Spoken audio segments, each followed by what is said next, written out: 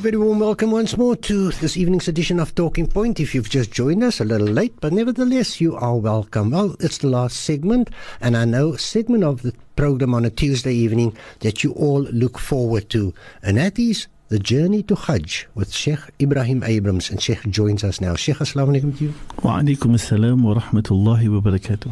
Shukran once more for taking time off. And I think we've got a full hour this evening. Alhamdulillah. Alhamdulillah, Sheikh. Sheikh, I want to, Sheikh obviously does a Hajj class at the Maroof Center in Bridgetown, if I'm correct about that. And we will share Sheikh's contact number with you when we wrap up the program for those interested in wanting to join the Hajj class. I suppose the Hajj class, Sheikh, goes into suspension during the month of Ramadan, or not? Yeah, no, we don't go. We have instead of the evening, we do Saturday afternoon sessions for them. Because of the amount of work that needs to be covered. Oh, yes, no, absolutely. Sheikh, I'm going to ask you again, as we always look, shukran once more. Afwan, jazakumullah khair. And I don't know if I greeted. Assalamu alaikum to you. Yes, you did greet. Wa alaikum assalam wa rahmatullahi wa barakatuh. I'm going to ask you for, just to refresh our memories again on the left of last time. Barakallah fikum. بسم الله الرحمن الرحيم الحمد لله وحده والصلاة والسلام على من لا نبي بعد رب اشرح لي صدري ويسر لي أمري واحلل عقدة من لساني يفقه قولي اللهم علمنا بما ينفعنا وانفعنا بما علمتنا وارزقنا علما يا ذا الجلال والإكرام. السلام عليكم ورحمة الله وبركاته. All our listeners out there, mashallah. Alhamdulillah, Yusuf, Jamil, sorry for that one. In our last lesson we ended off the hadith that we were busy with. Remember the hadith of Jabir that we dealt with? Oh, yes. A very famous hadith. We said that wherein Jabir said to us, how the Nabi sallallahu alaihi wasallam emphatically repeated over and over, خُذُوا عَنِّي مَنَاسِكَكُمْ لَا أَدْرِي لَعَلِّي لَا أَحُجُّ بَعْدَ أَمِي هَذَا.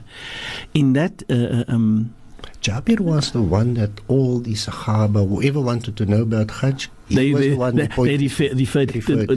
people to them. Yeah, speak to him. Yeah, as if he's the authority on the subject. Subhanak la hawla wa la quwwata illa billah. So yes, what we did, Jamil, we ended off the hadith as from the Nabi sallallahu alaihi wasallam coming from Muzdalifah, then went to Mina, pelt the jamarat, went to slaughter the sheep, cut his hair, and went off to Makkah. And then there's certain things that we've dealt with as important factors there. The Nabi did Tawaf al-Ifada in Makkah. After Tawaf al-Ifada, the Nabi went to drink some Zamzam, and then the Nabi went to make the Sa'i. And then after the Sa'i, the Nabi Sallallahu Alaihi Wasallam came out and went off straight back to Mina, but found Asr on the way between Mina and Makkah. And then the Nabi Sallallahu Alaihi Wasallam entered into Mina thereafter. And then the Nabi had people coming to visit him constantly, all complaining about certain things, the way they spent the day.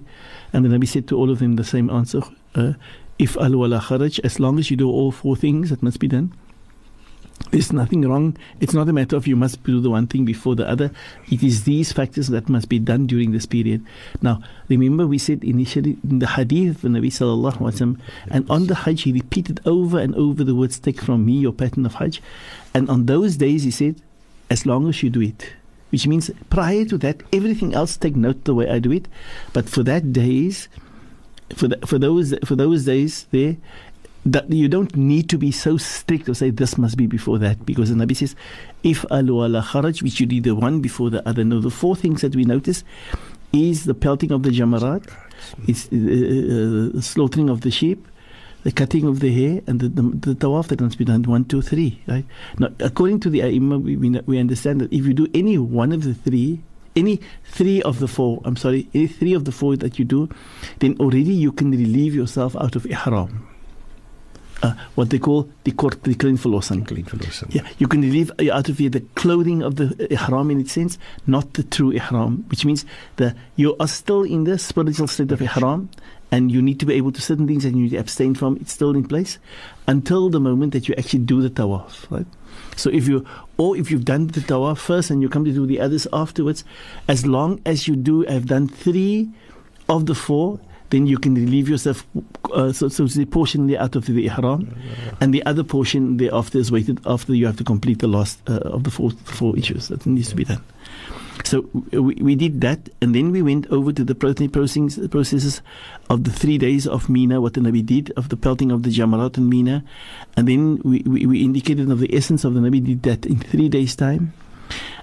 We also indicated the return to Makkah that Nabi Sallallahu Alaihi Wasallam had from after the third day.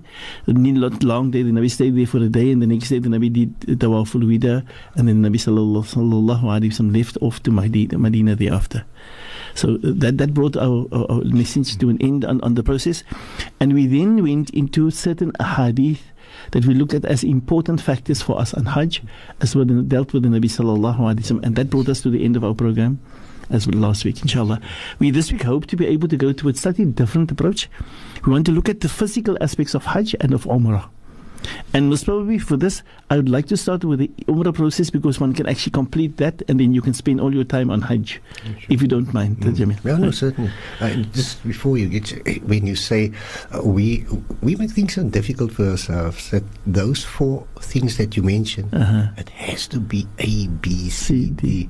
And yes, Sheikh say no. The Nabi did that. The Nabi said to us, If'al wala kharij, as long as it's been done. See that you have it done. That's what the Nabi said.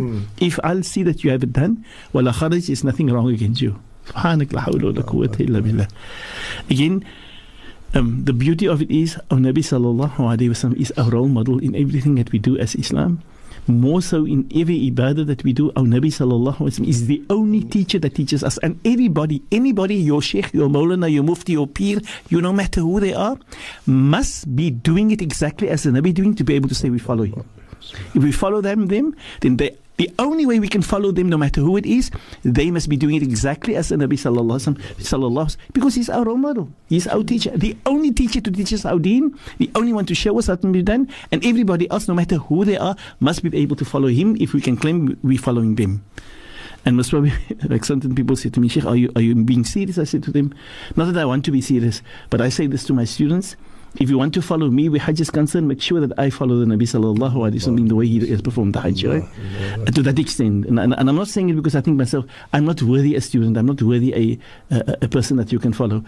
But just to let the people understand how serious it is that we strive to follow the Sunnah Tariqah of the Nabi Muhammad Sallallahu Alaihi Wasallam, especially where the Hajj is concerned, and that the Nabi Sallallahu Alaihi Wasallam has repeated this hadith over and over on the Hajj, and yet at the end he gave us that leeway to be able to say, knowing that if this happens for now, and it was in his time that he has performed the Hajj, and there was 124,000 people plus minus that has been with him, what would happen at the time if there's millions, like today there's 3 to 5 million people present on Hajj?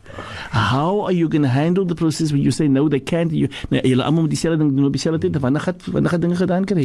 you can but imagine how is it, what amount of havoc won't be present. Na'udhu may Allah protect. And so Allah has made this deen so absolutely the most natural processes through the natural Nabi who came to show us what's the natural process of when you do this first and you see somebody else, they have a bottleneck there, you go and do the other thing then. There's no sin, no wrong. It's absolutely perfect. There's no mistake in that when it comes to the Hajj. And the Nabi Sallallahu Alaihi Wasallam is our role model and our guide where that's concerned. I also remember, I want to sidetrack you now. Yes, no problem. 2 weeks ago, wasn't it last week when you said, and I remember coming from Arafah, the frenzy. And you said there was at one stage where the Nabi Sallallahu Alaihi Wasallam relax and take your time. How would you say? May Allah open the path for all of us that we really make our Nabi Sallallahu Alaihi Wasallam our role model and our guide for having to understand our Hajj. The Jamil, I said we're looking tonight at what we call the physical aspects of Hajj and Umrah, and I want to deal with the Umrah aspects, and I'm specifically dealing here with certain aspects, if you don't mind. What is it? Because if somebody wants to go for Umrah, what is it what ek moet doen? What is it for me to do? What am I supposed to do? What must I get myself ready for? Now, many a time the person goes for Umrah, I've met up with people who've been going for Umrah, and on the airport the person comes to me, what must I do? Oh, not the airport, we are traveling together. This person has left home. Then they ask me, now, what am I doing? What must I do? But it's going to happen to all of us. None of us can say, no, I know it all. Yes, you are fortunate if you do know. But you can be somebody who's been fed with information, well fed for many years, but the moment you need to apply the thing, because you've never even been exposed to this, it's your first time, so what do you do? I don't want to interrupt you, Sheikh. No, you use absolutely... myself as an example. Been in Hajj classes, in and out. I see the haram for the first time and I was dumbstruck. It happens to many, if not all. There's the reality facing you now. One of the great shuyukh that actually wrote the subject of Hajj, taking it from the kutub, the books of fiqh, and wrote a book written on Hajj, and he explained things so detailed. The first time he went for Hajj, they found him entering the haram, and he was looking for somebody, what we call those days the matawf, somebody to lead him along, to guide him along in the process. And they asked him, the ulama, some scholars asked him afterwards, but why did you do that? You're the one. He says, because it's easy writing the information, drawing it from here and there and putting things together and explaining it to others. Very, very easy. But when you have to do the act, then it's now another thing. And he says, here is my first occasion that I have been. I can probably tell the guy, you must do this, you're going to do that, but let the people who is experienced, who deals with the processes, understand, them guide us in the process, so thereby we can take the lessons further. Subhanak la hawla wa la quwwata illa billah. So there's always an aspect of learning for us in Islam. Subhanak la hawla wa la quwwata illa billah. Jamil, the first aspect that when I speak with the Umrah is the aspect of coming in with with the Umrah, that a person should be ready for the Ihram process, right? Now, obviously, I'm not going to the detail of the person's travel here. I'm looking at the ibadah of the Umrah itself. Then what we need to understand, the person gets at what we call the miqat. Now, that could be that you are traveling in the air, or you could be landing at a place where there is a miqat. Then there's certain things is recommended for you to do. Now, the issue of the Ihram, we are referring to the issue of Ihram of the Umrah. The Jamil, that is one type of Ihram only. When it comes to Ihram, there's two forms of Ihram: the Ihram for Hajj or the Ihram for Umrah. Right? So we are dealing with the one called for the Umrah, just to cover that process. It's very, very short. If I call it short, most probably we can cover it in tonight's session, inshallah. There's certain things that needs to be done. Strongly recommended. The issue of Ihram, obviously we know the very first thing that needs to happen is when we do any of these things is the niyyah. But there's also some prerequisites that are recommended, or things that was sunnah the Nabi sallallahu alaihi wasallam did, of the Sahaba telling us, and they would tell us, when you do the Umrah, these are the things that are recommended. The first recommendation is that the person needs to go for a shower or a ghusl, as they say. And before the ghusl, you cut your nails, you cut your unwanted hairs from the body, and you do the ghusl, and after the ghusl you put on some perfume, and then you dress yourself in the state of the clothing of ihram. Now, the clothing of ihram for a woman could be any clothing, absolutely any clothing. Only recommendation that the scholars are making is saying that it not be colorful, that pulls attention and attraction, right? That you draw the attention of people to be able towards you. Like what happens when you see models, they come around with different clothing. Don't dress like that. Let it make it simple. If it's white, let it be simple. If it's black or any other color, simplicity is the process here. For draw attention. Yeah, it mustn't be something that it's a bright orange or green that you see from afar, or you could be. Let it be simplicity where the woman is concerned. The process for an ihram for the men is obviously the strong recommendation of the Nabi sallallahu alaihi wasallam that we must do so in white. And white, and it is two coverings: a cover at the bottom part of the body and a top part of the body, right? The ihram where that is concerned is the piece of the white garment at the bottom covers from above the navel to at least beneath the knees, right? That area must be covered by the one, and the other one goes over the two soldiers that you can throw over the top of the body. Sheikh, could I ask you just on that note, just hold it for a sec? If you're with us, it is the journey to Hajj with Sheikh Ebrahim Abrahams. Back with you after this.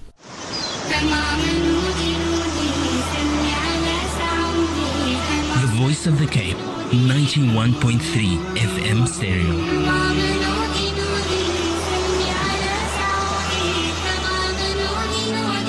My radio station, your radio station, our radio station, the Voice of the Cape. Welcome back once more, and we continue with the journey to Hajj with Sheigh Ebrahim Abrahams. Sheikh, you want to pick up where you left off, sir? Yes, Jamil, we were at the point of dealing with the ihram. We were looking at the physical part of the ihram, what the cover is. We as we say, there's two pieces when it comes to females. It can be any form of dress, just a form of simplicity with that dress. Any color, there's no specific color when it comes to the need for ihram. Yes, I would strongly recommend that women also wear white if possible. Or that they use any other color. As we said, there's no specifics, right? But again, it's all about simplicity and ease, right? But I think that white gives you feel somewhat otherwise when you all is dressed in white, and you have a sense of almost like a clear heart or clear conscience that you speak with Allah. It's identified with spirituality. Subhanallah, hawla wa la quwwata illa billah. So yes, and thus the Nabi sallallahu alayhi wa sallam has strongly recommended for us to be able to be dressed in white for ihram. That comes from the side of the dress. The Jamil, the issue of the ihram, it is not, the ihram in reality is not the clothing. That is the clothing of ihram. The ihram in reality is the spiritual state that you are in, that you put yourself in, that you recognize that my duty is separating myself from the world now. I'm getting connected with my Lord, and I'm in a deeper connection than just normal salah. And I will be able to talk and be interacting with people, but I must be absolutely conscious of my Lord. Subhanallah, hawla wa la quwwata illa billah. So that is what the issue of ihram is, that is important for the person. Now, what happens with that moment when you dress that clothing, it's strongly recommended that the person do the niyyah for the ihram. And what happens with that niyyah, with the dressing of the clothing, with the intention to get into a spiritual state, as we said earlier on, the person needs to do the ghusl and the perfume. Then the person performs 2 raka'at. If the person is performing a fard salah, then he can probably use a fard salah as a means to be able to be the salah prior to him entering the ihram. Right? That fard salah he can use, or a 2 rak'at that he performed for the ihram itself. And then immediately after the ihram, he mixes the niyyah.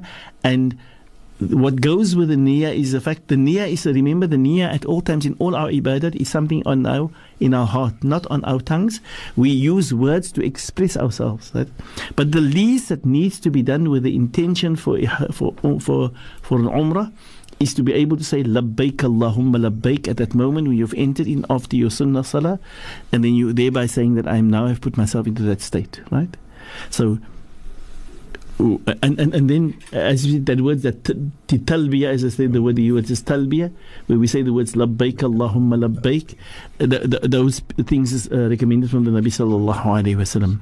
What we have found on the Hajj of the Nabi sallallahu alaihi wasallam, and I think we've shared it with the people, that the Hajj of the Nabi sallallahu alaihi wasallam, when the Nabi left from Medina and coming down at Bir Ali, or Dhul Khulaifa, as known in its real name. When Nabi went into ihram, when he left there, he started saying labbaik Allahumma labbaik, and the Nabi sallallahu alaihi wasallam then turned to the Sahaba, said to them that Jibreel reminded me to say to me, I must ask of the males to raise their voice at this moment, and specifically the males, that they should raise, because for Allah loves to listen to the echo of the talbiyah in the samawat. Ya subhanak la hawla wa la quwwata illa billah. That brings us to the process of the talbiyah. And that niyyah that goes with that, and as I said, what needs to happen then the act of tawaf needs to take place. Now, one tawaf, as we speak about the word tawaf, one tawaf consists of 7 circumambulations around the Kaaba. 7 times you need to come around. And most probably, I would just want to take everybody's attention, and I think I want to mention this for our people, South African people, specifically with the essence of what I see has happened in the Haram of Makkah. Especially with the tawaf when we come in. Nowadays, it's slightly more uncomfortable. That of our forefathers of yesteryear who went for the Umrah, they would tell you they would enter the Bab Salam, or the area called Bab Salam, and then from that area they would come in. Reason being, that was the area that the Nabi sallallahu alaihi wasallam came in at that time, shown to us by Jabir ibn Abdullah. And so we've also seen the Nabi sallallahu alaihi wasallam using that same entrance for his tawaf, for his umrah that he did before the tawaf, before his Hajj, right?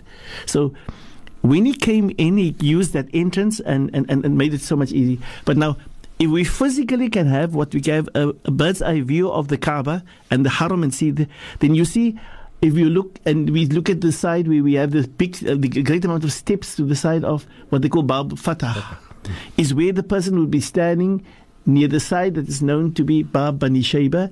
And Bab Bani Shayba is where, and actually, in fact, the Nabi said those words, لبيك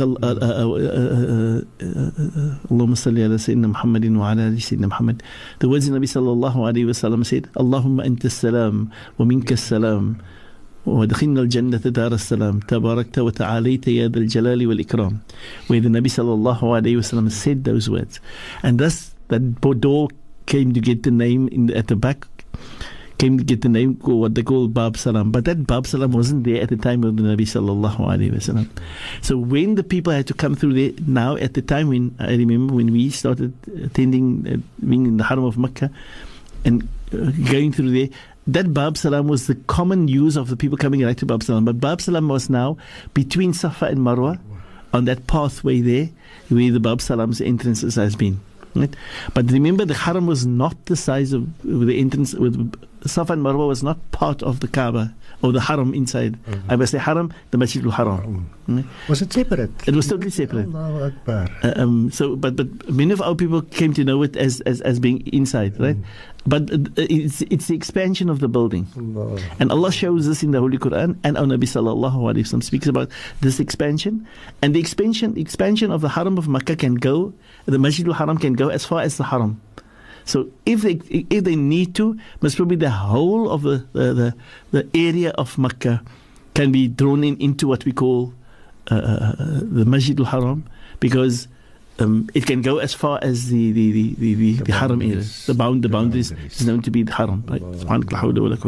And most probably just to give us an idea, when we speak about the Haram, the Haram in broadness, from one angle, Tanaim's the Masjid. Tanaim, wat die mense gaat vir Umrah. So far it can go on the one side. The other side, Tanaim and Allahumma salli ala sayyidina, where the people go for Umrah as well. Allahumma salli ala sayyidina Muhammad. I can't go do those names.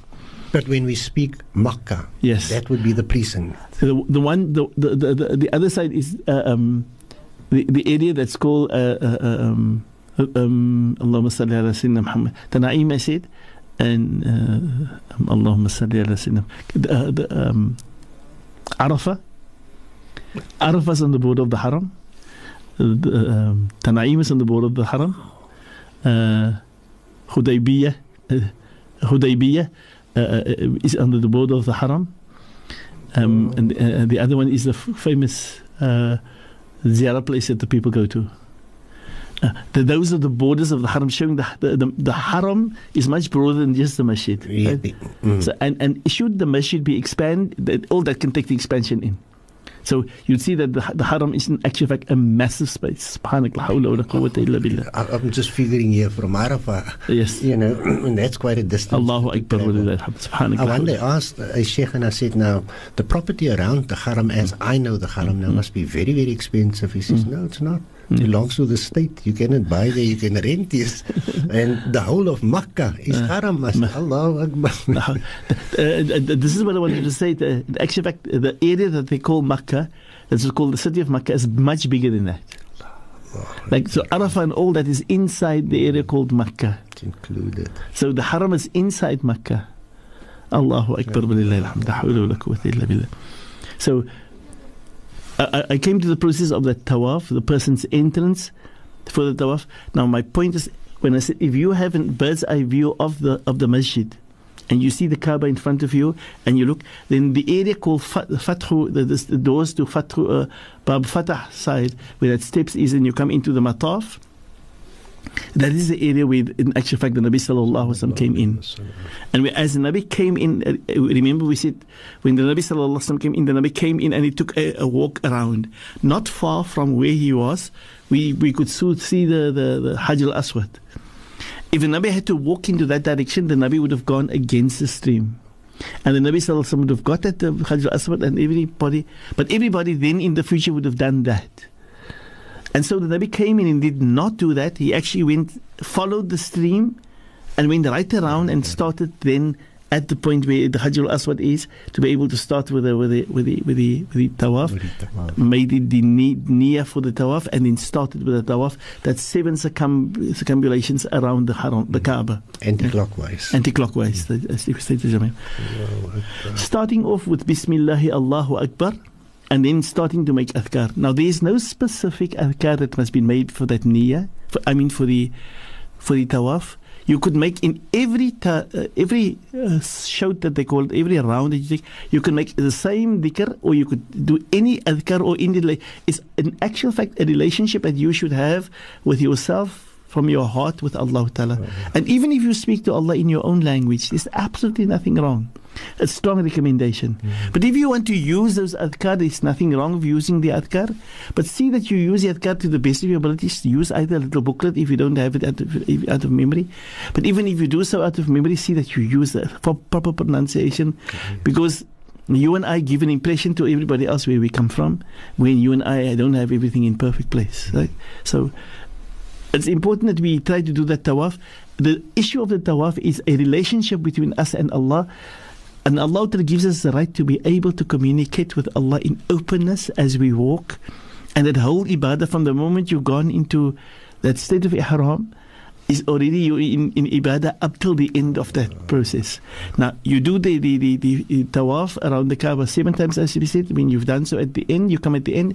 Then you go to behind Maqam Ibrahim.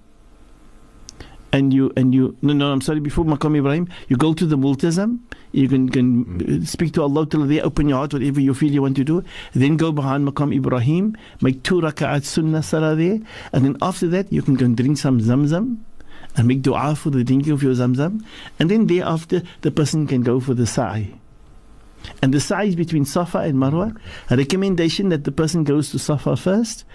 And the Nabi sallallahu alayhi wa sallam said these words, Abda'u bima bada Allah. I start off which Allah will start off with. And Allah said in the Quran, Inna Safa, verily Safa. So Allah says, the Nabi says, I start off with what Allah starts off with. We say, we start with Abda'u bima bada Allahu wa Rasulahu. I start with Allah and His Rasul start. Inna Safa wal Marwa. I start by Safa and I then move from Safa to Marwa, from Marwa to Safa. And so a movement between Safa and Marwa is considered to be one sa'i. And then the return would be a second one. And then moving on from that to Marwa again from Safa would be a third one. And then from Safa again to Marwa would be a fourth one. From Marwa to Safa would be a fourth one. From Safa to Marwa would be a fifth one. And from Marwa to Safa would be the 6th one, and from Safa to Marwa would be the last one, which means there where you started, you start to do your last one as well, and you'd end at Marwa. When you end at Marwa, your 7th one is completed there. Then the person goes there and raises his hands and stand and make dua and ask Allah to accept for him his ibadah is done, and that is now the completion of the Umrah, which brings about the process of his dua. And after his dua, the person cuts his hair and asks of Allah to accept him, like what he has accepted from Nabi Ibrahim and like all others or those who have done the Umrah. And as I said, I just want to highlight certain aspects here. The essence of the tawaf, as we've said, is a tawaf of the Umrah. The tawaf is completed. The person goes into the important aspect of that, to make the 2 rak'ats behind Maqam Ibrahim, to be able to ask Allah to accept from him. And then thereafter the person can drink some zamzam a little bit, as sunnah tariqah of the Nabi sallallahu alayhi wa sallam. Then the person goes off to Marwa, and mean to Safa, and between Safa and Marwa makes the movement of what we call the sa'i, and have to complete the ibadah. Thereafter the person cuts his hair, and that brings him to the end of his ibadah. Now, the cutting of the hair here at the Jamil is an important aspect that we need to understand, and I think we did this a few weeks ago when we spoke about the Hajj, that the cutting of the hair is exactly the issue of what we do in the Salah. Remember, in our Salah, when we start, the moment you say Allahu Akbar, then there's no communication with nobody. You cannot greet, you cannot speak. If anybody says to you Assalamu alaikum, or anybody sneezes out there next to you, you can't respond by saying when he says Alhamdulillah, you can't say Yarhamukallah, because you are in a connection with Allah that's much more superior than the communication with that person. So the same happens when the person enters into ihram. The moment he goes into the ihram and he enters into the ihram and he started having to say labbaik Allahumma labbaik, and he has made the niyyah and he's now in that spiritual state and he does the process of the tawaf and the sa'i and all that, then tajamil, that keeps him up. He's remaining in that ibadah until he cuts his hair, because the cutting of the hair is what happens. Like in the salah, you at the end of your salah, you say assalamu alaikum, you greet everybody, and that greeting everybody, which was not permissible during your salah, is the process whereby you end your relationship with your Allah in your ibadah, and you come back to the world that you're in. Allah. Subhanak. Now the same happens in the state of ihram. Remember, we said the person goes into a spiritual state, which is much more superior than just the clothing that you wear. The wearing of the clothing is just an external process of the ihram, but the real issue of the ihram is that spiritual state that you put yourself in. You recognize, I cannot say, I cannot do, I have got certain limitations, and my bigger portion is a relationship between me. I came to visit my Lord. I came to visit, be in the presence of my Lord as far as I probably can. And I use the opportunity until I come to an end. To bring that state to an end is where the person cuts his hair. We understand that side, this is what I wanted to let the people understand. Right? The issue of sa'i, I don't think we want to go into that from the historical processes now. But you and I do know that the sa'i in actual fact comes from the act of Sayyidatina Hajara, where in actual fact she went to look for water for herself and her child. Right? And Allah takes this ibadah of a woman, of her conviction with Allah, and wanting to teach us via this woman that what you and I, if you claim that you are Muslim, if you want to achieve anything in this world, it is effort, it is commitment, it is dedication, it is hard work, it is sweat. In English, there's this wonderful saying that says, but it comes from Allah Ta'ala. Allah says, وَأَلَّيْسَ لِلْإِنسَانِ إِلَّا مَا سَعَى. Man will achieve nothing, absolutely nothing. You will not get even minus zero. You will get nothing, absolutely nothing will you be able to achieve unless and until you put effort in. Allah's words. The English saying says, no pain, no gain. No gain. Subhanak. You can gain nothing. You will only get zero, or you'll get minus zero, but nothing more than that you will be able to get. Absolutely nothing can you, if you don't understand the fact that this world and what this ibadah is all about, putting in effort for the sake of Allah Ta'ala. And when you put in the effort and the commitment and dedication, put in hard work, Allah grants us reward for our efforts that we do. And this is, but the beauty we say this here, Allah showed us this message via a woman, the wife of Nabi Ibrahim alayhi salatu wasalam, to be able to teach us the beauty of life. And now we see that we need to be, whatever we want to achieve and acquire, we need to put in effort, and may Allah grant us to be able to put, and the dua that the person needs to make whilst walking between Safa and Marwa is a sense of having said to say to Allah, yeah, we came all from very, very far. But it's probably a person full of error, full of weakness, full of shortcomings, full of sin. And I've been granted this opportunity. I want to thank you for granting me this opportunity, for you brought me here, Allah Ta'ala. But I ask you to accept, and Allah Ta'ala says, Allah is the only that can grant us acceptance, and Allah is the only one that can grant us a reward righteously for this occasion. Because in the sa'i, in actual fact, Jamil, there is no necessity that anybody needs to say any dhikr. The sa'i is recommended, this adhkar that you can do. You see, if you are convinced of what you're there for, and you know you want to keep connection with Allah in your soul, then you'll obviously go in adhkar, because the adhkar is a sense of, it's a communication process with you and Allah. Jy wil met Allah praat, jy wil communication hou, jy wil nie die phone afsit nie, so mense sê, jy wil aanhou praat, right? So that's the reason why. But even if a person just walks there, if you are tired, and you just walk that for the sake of Allah, and you know you're doing this for the sake of Allah because Allah has invited you and you're doing this, then Allah says, we will reward you for that. Inna safa wal marwata min sha'airillah faman hajja al-bayta aw yatamar fala junaha alayhi an yatawafa bihima wa man tatawwa khayran fa inna Allaha shakirun alim. But whosoever put in commitment and dedication and hard work and put in the effort to be able to do it for the sake of Allah, فَإِنَّ اللَّهَ شَاكِرٌ عَلِيمٌ. Allah is appreciative, says Allah. Aware of your circumstances. Allahu Akbar. Allahu Akbar. Well, I guess there with us, Sheikh Ebrahim Abrahams, and I'm certain many of you have been on Hajj or Umrah. You're taking that journey again this evening. Back with you after this.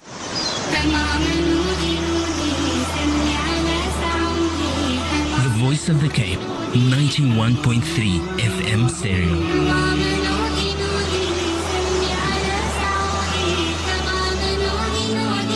My radio station, your radio station, our radio station, the voice of the Cape.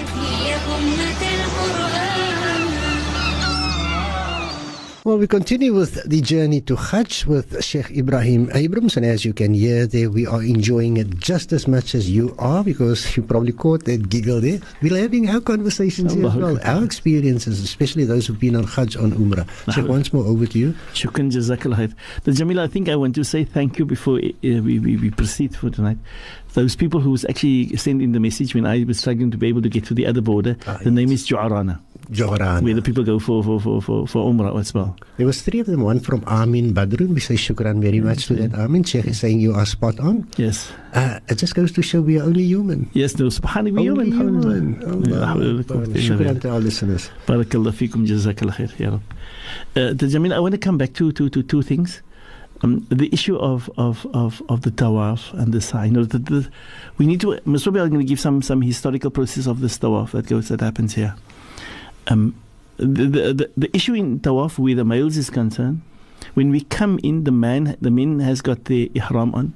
Remember, we said he's got a top cloth on top. That cloth, Jamil, must be open on one side. The side to the Kaaba is open, and the other portion is closed. Correct. Right? So he closes one side, and the other one's open, and he goes around the Kaaba in the anti-clockwise position. The first 3 shouts, that should be the dress code. And in that first 3, the recommendation is the ramal. The ramal is a slight movement. It's not a running. Very clear, not a running. You just put your body into a motion of walking fast, or like a pace of moving fast. That's all. Now that same ramal position in action that you're doing in the first 3 shout around the Kaaba, that should be the very same between Safa and Marwa at the places that they call the green lights. Now, what has happened? Why is the green lights there? At the time of Nabi Ibrahim alayhi salatu wasalam, and when he brought his wife Hajra there, she went up the hill, the one hill that was very steep up, and which is Safa, and she came down, struggling to come down. When she came down there, when she came onto this the level ground, that it was straight, she was nearest to her son. And she knew that she was busy on a job of having to look if she's the nature of a mother is if she can run to her son when the child is crying, because there was no water, the child's been crying for all the time, and she would put her attention there with the child, but she's not then going to fulfill the process. So the heart, even though she wants to be with the child, the heart says, well, I've got a job which is more important, I need to find that water. And she came down from Safa at that steep point. When we get to where we start with a ramal, is where the hill stopped, Jamil. Then, right? So, and you stop there where the hill climbs on the other, but the gradient on the other side is much more, not so steep. Easier. Much more easier. Gradual, much more gradual, right? So, it is actually the one hill that was a very sharp, very steep hill on the one side, and the other one is a hill that has been gradually building up. But the flat ground or the level ground where the area where the child was laying down at the Kaaba, that is almost the same. That is the portion where she put in some action and moved, and she moved faster there, and which is known to be the ramal. Now that part of the ramal, both the ramal of the tawaf and the ramal of the sa'i, is not something that Allah has put onto the woman to do, because the body structure of the woman is something different. If they want to put in a little bit of extra movement, there's nothing wrong, but it obviously has an effect on the woman if she's dressed. And as they gaat hardloop so, we don't want to go into I think women can understand who they are. So that is not what Allah has put onto them. Sayyidatina Hajra was the example, and there was reasons for that at that moment, but Allah didn't make it a necessity on our women folk that ramal must be done. I want to go back to the tawaf and the dress of the tawaf. As we say, when you open a portion of the top part, a certain portion of it's open and a certain portion is closed. I think I've discussed that, but I want to go into the historical process of that. Now, the Jamil, it was in the 6th year of the Hijrah when the Nabi sallallahu alaihi wasallam went for his first Umrah. When the Nabi sallallahu alaihi wasallam went for that Umrah, the Nabi was stopped at the area called Hudaybiyah. Now, Hudaybiyah is the other miqat, right? If for that matter, for those people who have been to Hudaybiyah, they would know where it is. There was the place where the people of Makkah came out to speak to the Nabi sallallahu alaihi wasallam, and they made the agreement with him in the 6th year of the Hijrah that the Nabi sallallahu alaihi wasallam could come the next year only. They would not allow him to come this year because he came unannounced, and they weren't happy with that. Right? They said to him, "No, we are enemies of yours, and you're not the messenger of Allah. We don't trust in that." Right? So with all that you say, you can only come the next year. And he said, okay, he accepted it with them. But then some agreements was made, right, with the Nabi sallallahu alaihi wasallam. Those agreements has brought about the Fath Makkah. It's been the fact that in the 8th year the Nabi could take over Makkah again, because of the things that they have violated themselves. But the other point that I want to mention is that they said to the Nabi sallallahu alaihi wasallam, when you come in next year, in the 7th year, then you must inform us as to when you're coming. And you cannot come having any form of ammunition on you. You must be without any ammunition, right? No arms. No arms with you. Nothing on you that you can say, I've got a dagger on me or a knife on you or things under no circumstances. And the Nabi agreed to that. The Sahaba wasn't very happy with that, but the Nabi agreed to that, right? So when it happened, so in the 7th year of the Hijrah, and Allah granted the Nabi informed him, and the Nabi was coming sallallahu alaihi wasallam. But when the Nabi came, now the norms of the Arab nations of those times is, if you stay in an area, then you would have like scouts who's on horseback or on camel around your area to patrol there to see if there's anything happening in the distance coming onto wanting Muslim to attack your people or harm you, or is a visitors coming in, or in somebody you can help, or whatever the case may be. So that happened everywhere in the whole of the Arabian Peninsula, right? So the people of Makkah also had the scouts out there to find out what's happening, and they informed them that it was raining whilst the Sahaba radiallahu anhum left Medina. It was raining on the way, and they got wet, and most of them was walking, and they were coughing, and they got sick. And so now they were coming into Makkah, and the people of Makkah was informed they are they're not healthy, they're not well, they're sickly. And so the people, the main guys of Quraysh said, but this is an opportunity. So now we can strike. Because they said they're weak. And subhanak. But Allah Ta'ala knows very well. And Allah informed the Nabi sallallahu alayhi wa sallam to inform the Sahaba radiallahu anhu. Say to them, Muhammad, say to them, they must open their arms, the one side. And they must do the ramal. They must do that ramal. So when what the Quraysh did, the Quraysh then stood at a position, seeing them coming into the haram, and seeing them, they open up their arms, because a sick man won't be opening up his arm. Yeah, exactly. He can only open one side of his body, and he wouldn't be going into the ramal. A sick person would be walking slowly, or you must drag him or something like that. Carry him. No, but these people were showing vigor and readiness to, as if they are prepared to meet up with anybody or anything. But this is Allah's command. They didn't even know for what reason they are doing this. They're doing it because simply Allah sent Jibreel to be able to inform the Nabi, tell them to do that, and they did that. SubhanAllah. But Allah Ta'ala allowed the Quraysh to see them. When they saw this, they argued amongst one another, and they said, no. We wanted to attack now, but no. This is not those people that is deserving of attacking now. Because even though we got the information how sick they are and how weak they are and all this, that and the other, they are not, because here they've just displayed a sense of vigor and strength, and as if they can take it on any army. And so no, we're not going to attack. We're going to give them the right, let them complete their umrah, and then they're allowed to go. Because remember, the people of Makkah has had the battle of Badr in the 2nd year, and then they went back to the Nabi sallallahu alaihi wasallam in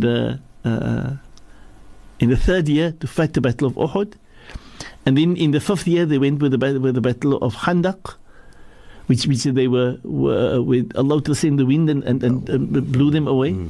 So they had all those negativities, and so they knew if they had the opportunity, that's when the Nabi came in the 6th year, they stopped the Nabi, you can't come in for Umrah, and the next year you can only come back. When the Nabi came the next year, the Nabi said they watched because they wanted to see if they can, because remember they said without any arms, the Nabi came with no arms with him, and the Nabi walked in, but when they saw this, Allah informed Jibreel, let them see the display of what is power and fear in their hearts. Subhanak la hawla wa la quwwata illa billah.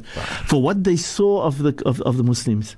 And I'm just saying this, Jamil, I would love our people when they perform the ihram and go and perform that umrah and do that tawaf, that we understand what are we doing for the sake of Allah Ta'ala. Subhanak, and ask Allah to grant us the khair and barakah of that beauty and that wonder within the processes of what we're dealing with, inshallah. Beautiful. Sheikh, I need to take a very short break. When we do come back, we've got about 2 minutes then to wrap up. It's amazing where time has gone. It has been an extremely wonderful journey up until now. I look forward to more. Well, our guest here with us, Sheigh Ebrahim Abrahams, and we'll be back with you right after this. As the bitter winter cold sets in, let us spare a thought for the impoverished people in South Africa. How will the poor and needy endure this winter? Do they have warm food for a hungry belly, or a blanket to shield the cold? With your kind support, Muslim Hands will provide food, clothing and blankets to the needy this winter again. Call Muslim Hands today on 021 633 6413 or visit muslimhands.org.za and donate generously. Sympathies are not enough. Action is needed. Divorce in Perspective, a new series every Saturday between 5 and 6 p.m. with your host, social worker Shahida Khan, in the studio. Have you just been through a divorce? Are you going through a divorce or thinking of divorce? Or do you know someone who is? Then tune in and listen up. Divorce in Perspective unpacks all aspects of divorce, from the stigma to child maintenance and custody battles. We look at South African law, Islamic law and related legal issues, the difference between fasakh and talaq, and so much more. Divorce in Perspective, every Saturday between 5 and 6 p.m.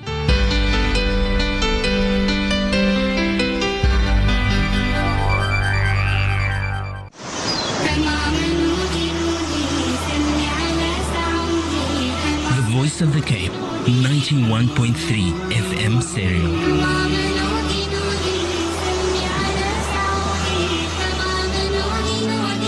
My radio station, your radio station, our radio station, the Voice of the Cape.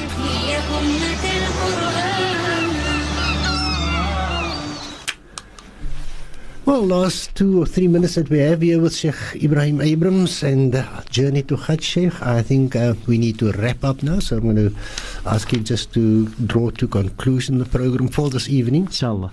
Jamil, inshallah, I hope that next week when we come back, we'll be able to look at those same things. We're starting with the Hajj, the Ihram for Hajj, and the issue that goes with, we're going through the whole Hajj thing for that week. I just want to go back to an aspect that I said. When we start with the ihram, after the ghusl, it is a strong sunnah that the men must be able to put on perfume. Strong sunnah for the men, especially to put on perfume. Because the Nabi sallallahu alaihi wasallam has done so. But it's the moment you're in the ihram, that is after the ghusl, the perfume, and then then you dress yourself in the ihram, and then you go with the niyyah and the talbiyah together, and then thereafter you cannot use perfume again, right? But so that's why the perfume is used before you actually go into the ihram itself, into the physical and the spiritual ihram. But the sunnah is to use perfume then, and not to use perfume during the case when you're in the state of ihram. May Allah protect and grant khair and barakat all of us, Jamil. And for all those people who still goes for Umrah this time, may Allah grant them khair and barakah and Umrah Maqboolah, and that Allah grants us to be able to benefit from them, and all those people that they benefit from the issues that we're sharing with, hoping that Allah grants us to be able to look at the aspects of the physical aspects of Hajj as for next week, and the things that goes with that, inshallah. Ameen. Sheikh, your contact number for people wanting to find out about the Hajj class? 076. Do you mind giving your cell number? Yeah, I don't mind, Jamil. I don't always have that number at hand. Yes, 076 071 0970. Beautiful. So I've got it as 076 071 0970 for those of you who want to make contact with Sheikh around the Hajj class that Sheikh conducts. Sheikh, shukran, and I wanted to say, as kom by perfume, as by any makka. Ja, nee. Elke hoek en draai. It's been a pleasure being in your company. We look forward to next week again, inshallah. Shukran, jazakallah, barakallah fikum. And we say to you, wassalamu alaikum. Shukran wa alaikum assalam wa rahmatullahi wa barakatuh. Rashida, that's also a wrap for us this evening. It's been nice having you here. It was lovely being here. Alhamdulillah. Shukr for having me once again. Only our pleasure, and look forward to working with you the next time again. Inshallah. I think that's tomorrow night, yeah? Inshallah. Tomorrow night, inshallah. So from Rashida Abrahams and myself, Jamil Wallace, we say to you, wassalamu alaikum wa rahmatullahi wa barakatuh. A lekker aanvoerder. Ek sien Yusuf Fischer is aan die huis.